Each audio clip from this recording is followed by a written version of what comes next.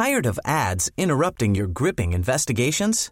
Good news. Ad-free listening is available on Amazon Music for all the music plus top podcasts included with your Prime membership. Ads shouldn't be the scariest thing about true crime. Start listening by downloading the Amazon Music app for free or go to amazon.com/truecrime ad-free. That's amazon.com/truecrime ad-free to catch up on the latest episodes without the ads. Ready to pop the question? The jewelers at BlueNile.com have got sparkle down to a science with beautiful lab-grown diamonds worthy of your most brilliant moments. Their lab-grown diamonds are independently graded and guaranteed identical to natural diamonds, and they're ready to ship to your door. Go to BlueNile.com and use promo code LISTEN to get $50 off your purchase of $500 or more. That's code LISTEN at BlueNile.com for $50 off. BlueNile.com, code LISTEN. Hey, it's Paige DeSorbo from Giggly Squad. High quality fashion without the price tag. Say hello to Quince. I'm snagging high-end essentials like cozy cashmere sweaters, sleek leather jackets, fine jewelry, and so much more. With Quince being 50 to 80% less than similar brands.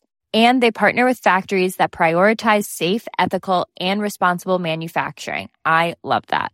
Luxury quality within reach. Go to quince.com/style to get free shipping and 365-day returns on your next order. Quince.com/style. Olösta fall. En podd om försvunna människor och ouppklarade mord.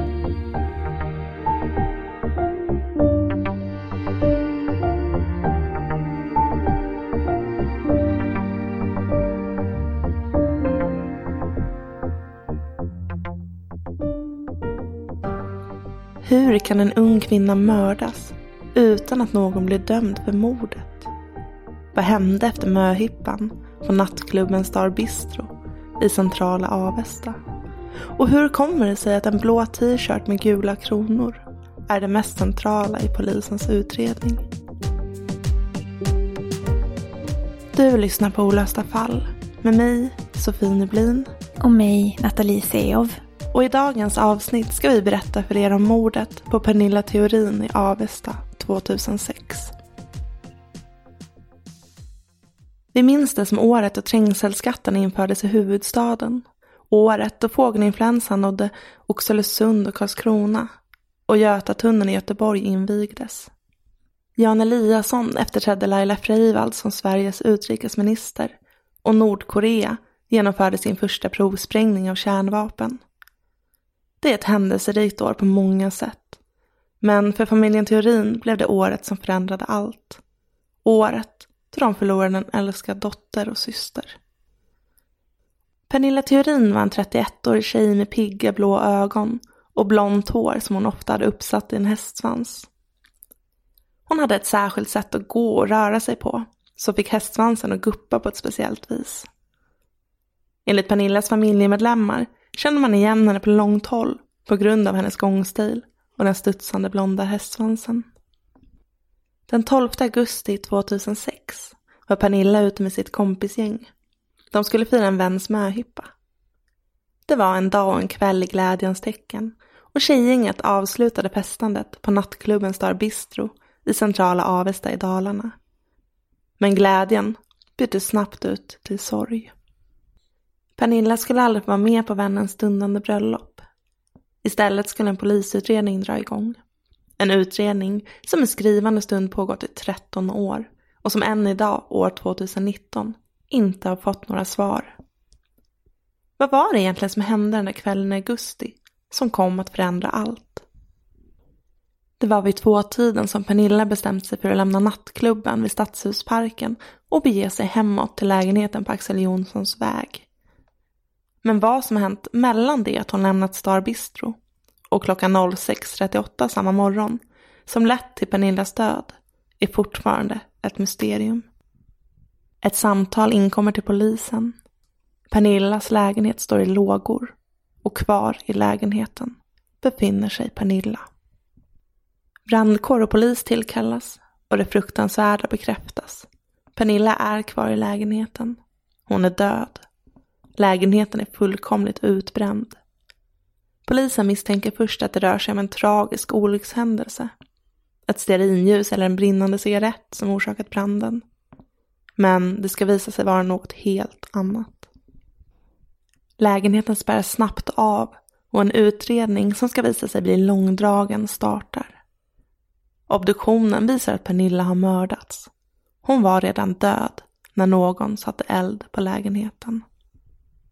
Polisens teori blir att gärningsmannen ska ha tänt eld på lägenheten för att dölja sina spår från det mord som de misstänker ska ha ägt rum i lägenheten. Polisen tror sig veta vad som hänt de sista minuterna i Pernillas liv.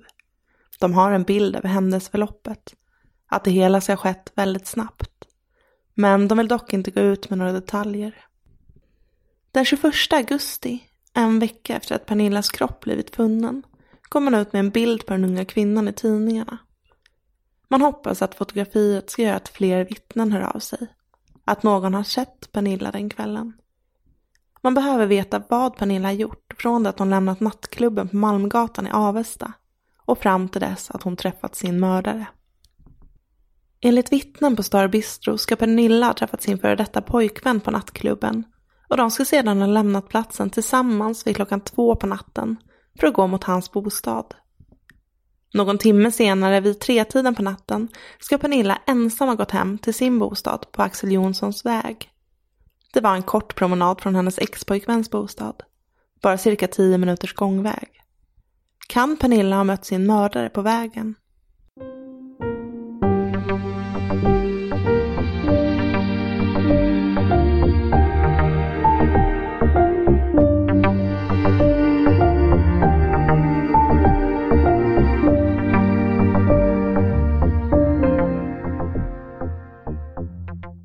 Vi har valt ut några vittnesmål som vi tycker är väldigt intressanta i det här fallet. Och det första är egentligen ett vittne som ska ha sett en ledsen kvinna den här natten. Och man tror att det här är Pernilla. Vittnet ska ha följt med den här kvinnan till sin port då hon kände sig förföljd och var väldigt upprörd. Och det här vittnet ska inte ha sett någon följa efter den här kvinnan. Men upplevde henne som väldigt, väldigt ledsen och skrämd. Och det här vittnesmålet är ju väldigt viktigt eftersom det är något som polisen har själva gått ut med för att försöka få in fler vittnesmål. Så det är någonting som är väldigt starkt i det här fallet och något som är viktigt att ta upp. Sen finns det även ett annat vittnesmål. Det finns nämligen ett härbärge för hemlösa inte långt ifrån Pernillas bostad på Axel Jonssons väg 96B. Och där ska ett annat vittne som då var på väg till härbärget ha noterat att det var väldigt mycket liv från Pernillas lägenhet. Och det som är väldigt intressant med det här vittnesmålet är att det här skedde strax efter 6:00 på morgonen. Så det var inte alls långt efter det, ungefär 6:30 som brandkåren larmade som branden i Pernillas lägenhet. Så därför det vittnesmålet också väldigt intressant. Ja, och speciellt eftersom polisen går ut med att det här troligtvis mordet har skett väldigt fort och det är väldigt kort tidsintervall här emellan. Så de här olika vittnesmålen då har lett till att det finns en teori om att man tror att Pernilla kan ha varit förföljd den natten hon var på väg hem. För man undrar ju annars varför hon skulle varit rädd och ledsen och ville ha följe hem. Ja, med tanke på att det faktiskt bara var 10 minuters gångväg från hennes ex-pojkvän till hennes egen port. Så tänker jag att det krävs ganska mycket, att man ska vara ganska rädd för att be en främling följa med en till porten. För man vet ju inte vem den personen är heller. Och det här första vittnet då följde faktiskt med Pernilla hela vägen till hennes port och såg henne gå in källaringången. Så att med största sannolikhet så var ju det här Pernilla det rörde sig om. Precis, och sen är ju frågan vad som har hänt därefter.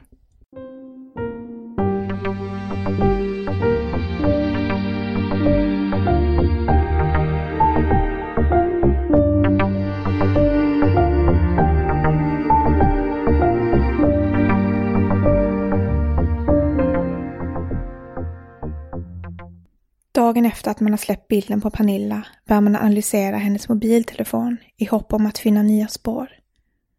Polisen kartlägger även hennes bekantskapskrets och misstänker att Pernilla kan ha pratat i telefon med sin mördare under natten. Man förhör personer i Pernillas närhet och försöker förstå vad det är som har hänt.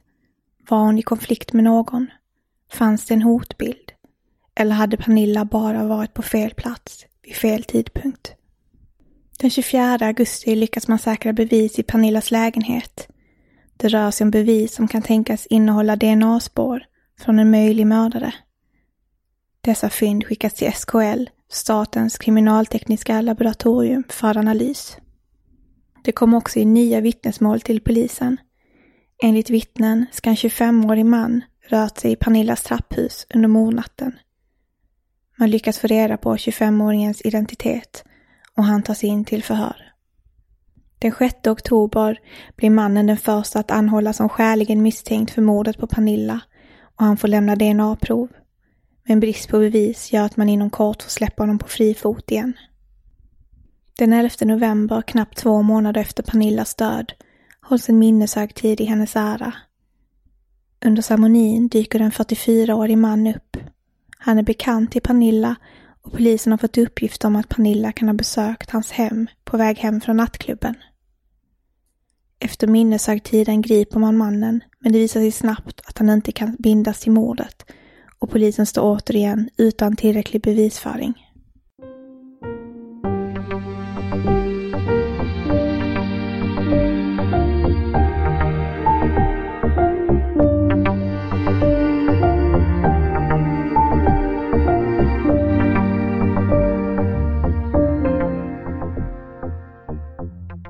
Det är ganska intressant att man under ganska kort tid faktiskt tar in 2 stycken män. Och jag tänker först och främst på den här 25-åringen.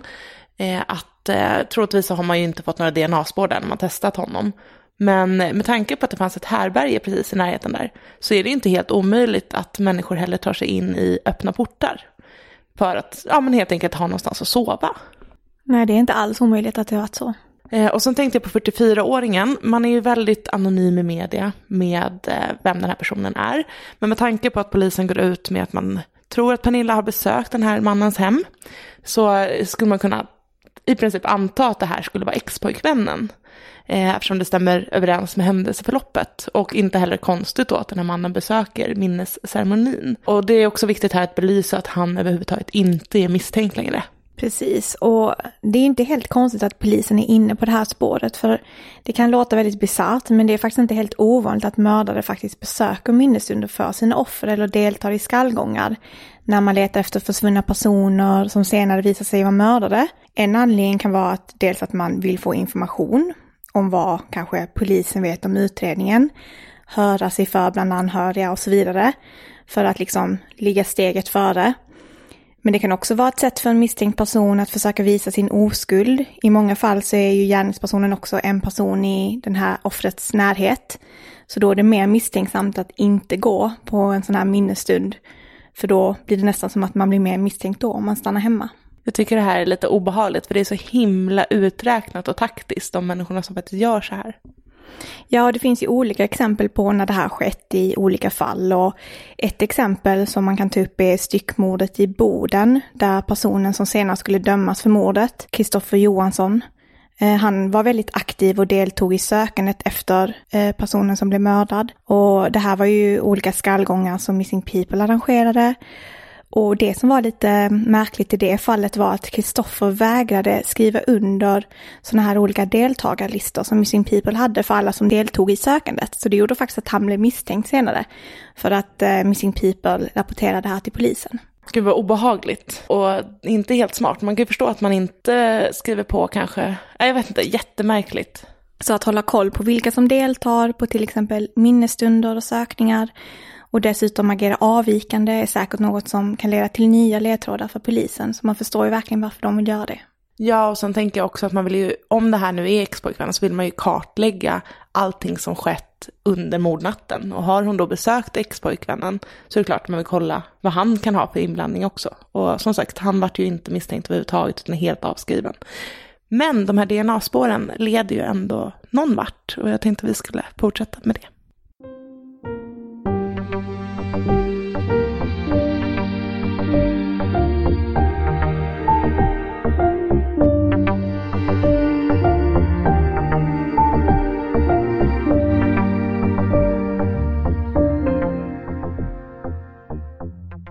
Året därpå, år 2007, gör polisen ett nytt genombrott.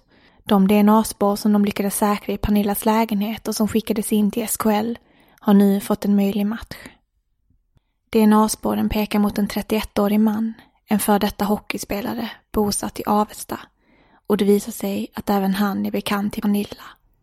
Mannen och Pernilla ska ha gått i samma klass. 31-åringen kom självmant in på förhör till polisen i Avesta vid 10-tiden på morgonen, och klockan 13:40 samma dag beslutade kammaråklagare PG Persson att anhålla honom som misstänkt för mordet på Pernilla. Hockeyspelaren nekade till brott. Han påstod att han aldrig någonsin hade besökt Pernillas lägenhet. Ett påstående som enligt teknisk bevisning var falskt. När polisen lagt fram DNA-bevisen som bekräftade att mannen visst hade befunnit sig i Pernillas lägenhet, började mannen plötsligt ändra sitt vittnesmål. Han erkände nu att han faktiskt hade befunnit sig i lägenheten, men vid ett tidigare tillfälle, inte vid mordnatten. Hockeyspelaren påstod att han och Pernilla hade haft en kärleksrelation och att det var där hans DNA fanns i lägenheten. Han hade varit hemma hos henne, men hade enligt honom själv inte träffat henne den kväll då hon blivit mördad. Med det påståendet blev bevisföringen för svag även denna gång och mannen släpptes på fri fot. Familjen Theorin hade dock svårt att tro att mannen ska haft en relation med Pernilla. Det stämmer inte överens med den bild som de hade av sin dotter. Hon skulle aldrig varit intresserad av en man med hockeyspelarens förflutna. Den 31-årige mannen hade nämligen tidigare blivit dömd både för misshandel och våldtäkt. Ett förflutet som gjorde honom till allt annat än en möjlig pojkvän till Pernilla. Enligt familjen skulle hon aldrig ha fallit för en person som hade gjort sådana saker. Pernillas syster Anna trodde absolut inte heller på mannens förklaring till hur hans DNA hade hamnat i hennes systers lägenhet. Han påstår att de hade en relation, men det är inte en chans att det var så. Det känns inte troligt, sa hon i en intervju i Aftonbladet. Hey, I'm Ryan Reynolds. Recently, I asked Mint Mobile's legal team if big wireless companies are allowed to raise prices due to inflation. They said yes. And then when I asked if raising prices technically violates those onerous 2-year contracts, they said, "What the f*** are you talking about, you insane Hollywood ass?" So to recap, we're cutting the price of Mint Unlimited from $30 a month to just $15 a month. Give it a try at mintmobile.com/switch. $45 up front for 3 months plus taxes and fees. Promo rate for new customers for limited time. Unlimited more than 40 gigabytes per month. Slows full terms at mintmobile.com. Tired of ads interrupting your gripping investigations? Good news. Ad-free listening is available on Amazon Music for all the music plus top podcasts included with your Prime membership. Ads shouldn't be the scariest thing about true crime. Start listening by downloading the Amazon Music app for free or go to amazon.com/truecrime ad-free. That's amazon.com/truecrime ad-free to catch up on the latest episodes without the ads. A lot can happen in the next 3 years. Like a chatbot may be your new best friend. But what won't change? Needing health insurance. United Healthcare Tri-Term Medical Plans are available for these changing times. Underwritten by Golden Rule Insurance Company, they offer budget-friendly, flexible coverage for people who are in between jobs or missed open enrollment. The plans last nearly 3 years in some states, with access to a nationwide network of doctors and hospitals. So for whatever tomorrow brings, United Healthcare Tri-Term Medical Plans may be for you. Learn more at uh1.com.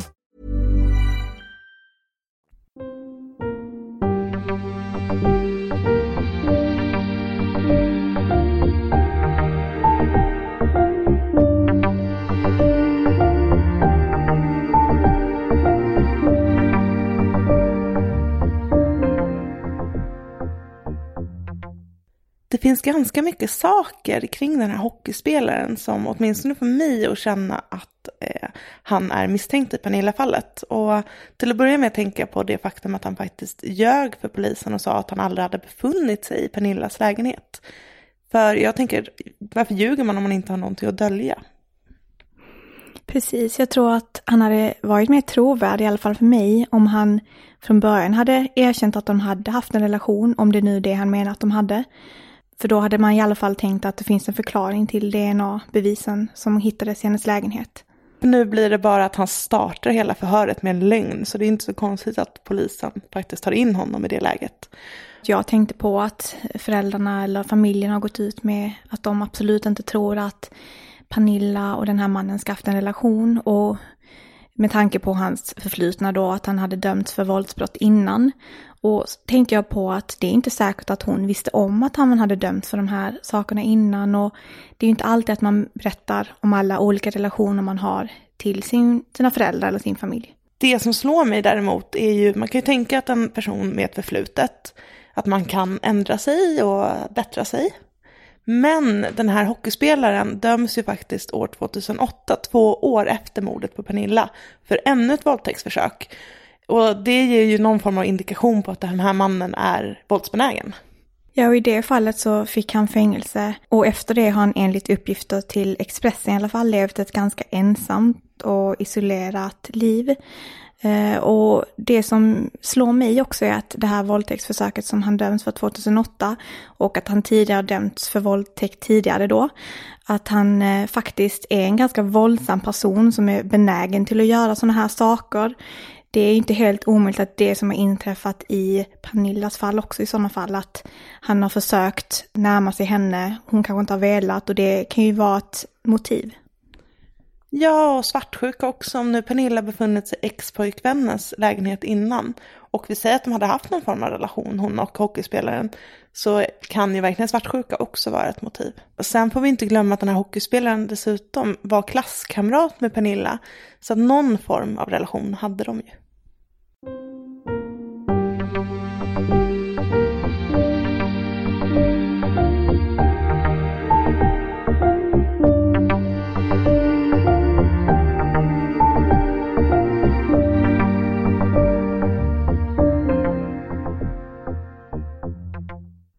År 2008 blir ett mord på en annan Pernilla i Dalarna löst.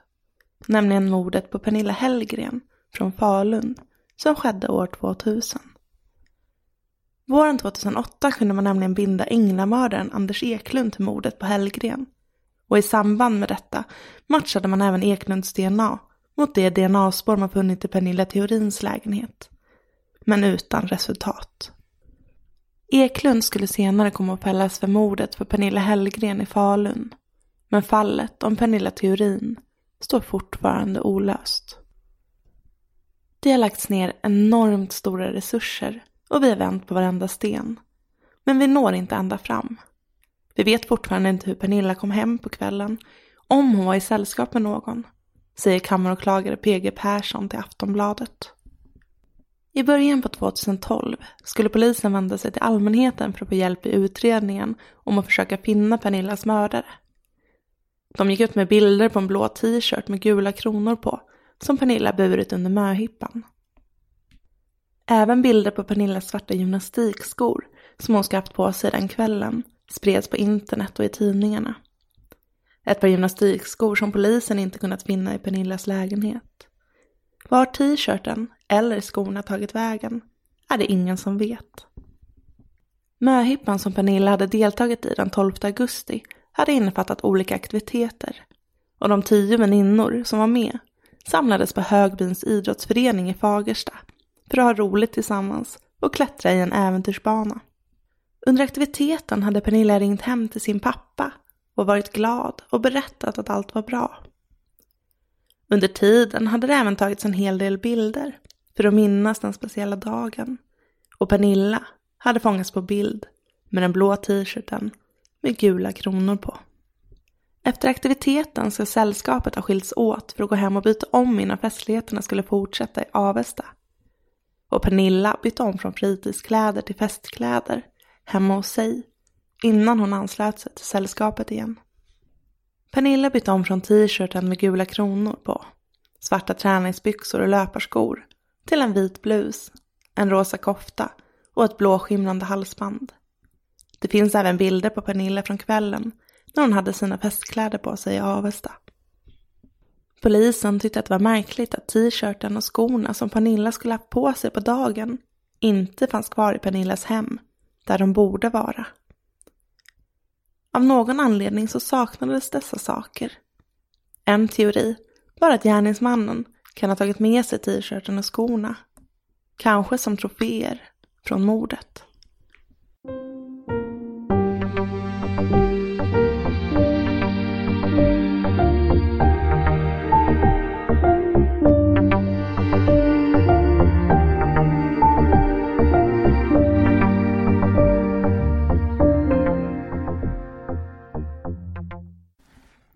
här med att mördare tar med sig troféer från mordplatser är ju något vi har hört talas om innan. Bland annat i mordet på Malin Olsson i Göteborg som vi tog upp i säsong 1 av Olösta fall. Ja, och i det fallet så hade mördaren tagit Malins plånbok och tagit ut hennes ID-kort där han då hade klippt ut fotot på Malin. Och det här tyder ju på en gärningsman då som helt enkelt är väldigt stolt över det brott han har begått och gärna vill påminna sig själv om det. Så är det troféer det gäller i Pernillas fall så säger det också någonting om gärningsmannen. Precis, så vi kommer att länka till artiklar som visar bilder på Pernilla och vilka kläder hon hade på sig. Dels då under dagen och sen kläderna hon hade på sig senare på kvällen. Och de länkarna hittar du på vår Facebook-sida Olösta fall, så följ oss gärna där och kolla in de bilderna. Lägg speciellt märke till t-shirten med de gula kronorna som hon hade på sig under dagen. För den här t-shirten har aldrig blivit upphittad, så polisen är väldigt intresserad av att få in information om den t-shirten och även om skorna som heller aldrig upphittats. För de hoppas ju på att kunna få in uppgifter antingen om var de här sakerna befinner sig och om man kan sätta det i samband med brottet, och de hoppas ju att det här skulle kunna leda dem vidare i utredningen. Ja, för det som är väldigt märkligt är ju att Pernilla har ju gått hem, bytt om och sen fattas kläderna. Alltså vem har varit i lägenheten? Vem har tagit kläderna därifrån om det inte är Pernilla? Och någonting som slår mig som visserligen bara kan vara ett sammanträffande, men det är ändå intressant att, jag vet inte hur du tänker, men att 3 kronor, hockeyspelen. Ja, det tycker jag också är lite speciellt och det är någonting som man hajar till när man hör, för att ja, det är ju faktiskt väldigt märkligt att det är just den här tröjan som är borta från Pernillas lägenhet. En tröja som har 3 kronors logga på sig, och det kan man ju inte bortse ifrån.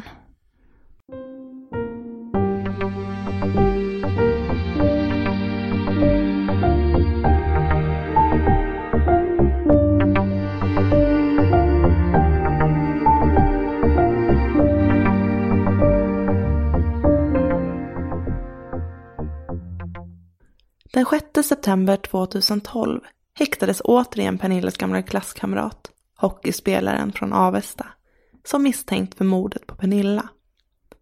Detta efter att ett nytt, hett tips kommit in till polisen. Tipset nådde dem redan under våren 2011, men det var först nu man kunde slå till och gripa mannen igen. Efter flera dagars förhör häktades han av Falu tingsrätt. Ett vittne ska ha sett mannen utanför Pernillas bostad. Nu har man alltså både DNA-bevis som bekräftar att mannen varit inne i Pernillas lägenhet, samt ett vittne som ska ha sett mannen vid bostaden under mordnatten. Polisen vill inte gå ut med några ytterligare detaljer, men de var tydliga med att de hade stora problem med att bevisa att hockeyspelaren befunnit sig på den plats som vittnet pekat ut. Det rådde även en uns av frustration över att det då hade tagit 5 år för uppgifterna att nå polisen. Det här berodde på att vittnet trodde att polisen redan hade fått den information som han suttit på. Detta då hockeyspelaren tidigare varit både misstänkt och häktad. Ett mänskligt misstag som gjort att informationen gått polisen förbi fram tills nu. Polisen gick ut och vädjade efter fler vittnesmål som kunde styrka att hockeyspelaren skulle ha befunnit sig utanför Pernillas bostad under natten den 12 till 13 augusti 2006. Hockeyspelarens advokat, Anders Eriksson, bestred häktningen omgående.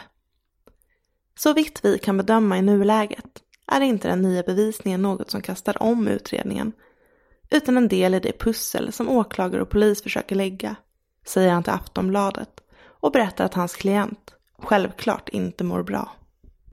Hockeyspelaren hade tidigare varit i kontakt med psykiatrin. Det senaste året, då han åter flyttat tillbaka till Avesta, hade mannen varken jobbat eller studerat. Och enligt en boende i samma område hade han mest hållit sig inomhus. Efter 6 veckor som häktad släpptes hockeyspelaren återigen på fri fot på grund av bristande bevisning. Året blev 2013 och polisen gick ut med fler detaljer till allmänheten. Vittnet som trädde fram 5 år senare ska även ha gjort andra iakttagelser i närheten av Pernillas bostad. Dessa iakttagelser har gjorts vid 06:30-tiden den 13 augusti 2006. Alltså vid samma tid som larmet om att det brann i Pernillas lägenhet kom in till SOS Alarm. Vittnet ska ha sett flera personer röra sig i området vid tidpunkten och polisen vädjade att dessa skulle höra av sig då de kan ha gjort viktiga iakttagelser. Polisen efterlyste en man som gick med en gul labrador eller en golden retriever över Axel Jonssons väg och 2 yngre flickor som rastade en mindre hund. De här vittnena kan komma med väldigt viktiga uppgifter som kan bli avgörande för utredningen. Har de uppgifter som är användbara så är det bra. Har de inte det så har vi i alla fall kollat. Det är bättre att man hör av sig, säger Bo Eriksson, presstalesman för polisen i Dalarna till Aftonbladet. Sedan dess har man inte kommit längre i utredningen om mordet på Pernilla Theorin. Men utredaren Rolf Rickmo ser ännu positivt på möjligheterna och vill gärna att nya vittnen ska träda fram. Han betonar dock att vittnesmål tyvärr tenderar att ha ett bäst före-datum eftersom många har läst eller hört om fallet i media och detta kan påverka trovärdigheten i vittnesmålen. Det krävs att ett vittne ska ha en ny kunskap som inte figurerat i media för att vittnesmålet ska kännas trovärdigt. Om någon ska kliva fram så är det gärningsmannen. Ett annat vanligt missförstånd från den fiktiva deckarvärlden är att DNA alltid är ett avgörande bevis. Men att ha varit på platsen är inte samma sak som att ha utfört själva brottet. DNA måste kunna kopplas till andra bevis för att det ska räcka, säger Rickmo till Dala-Demokraten. Rolf Rickmos förhoppning och övertygelse är ändå att mordgåtan kommer att få en lösning. DNA-tekniken är fortfarande ny och utvecklas hela tiden. Till slut kommer gärningsmannen att kunna ställas till svars. Mordet på Pernilla får aldrig falla i glömska. Var du i Avesta den 12-13 augusti 2006? Kanske befann du dig till och med på Axel Jonssons väg den morgonen. Tveka inte att kontakta polisen på 114 14 om du sett någonting som kan ha med fallet att göra. Den blå t-shirten med de gula kronorna på och de svarta gymnastikskorna är fortfarande försvunna. Någonstans måste de finnas, men den stora frågan är hos vem? Ibland, speciellt på vårarna, när folk börjar komma ut och röra på sig, då är det som att man hajar till. När det kommer någon tjej med blond hästsvans som går ungefär som hon, då blir man liksom, är det Pernilla? Nej just ja, det är det ju inte. Somnarna är egentligen tyngst på det viset, säger Pernillas pappa till Avesta Tidning.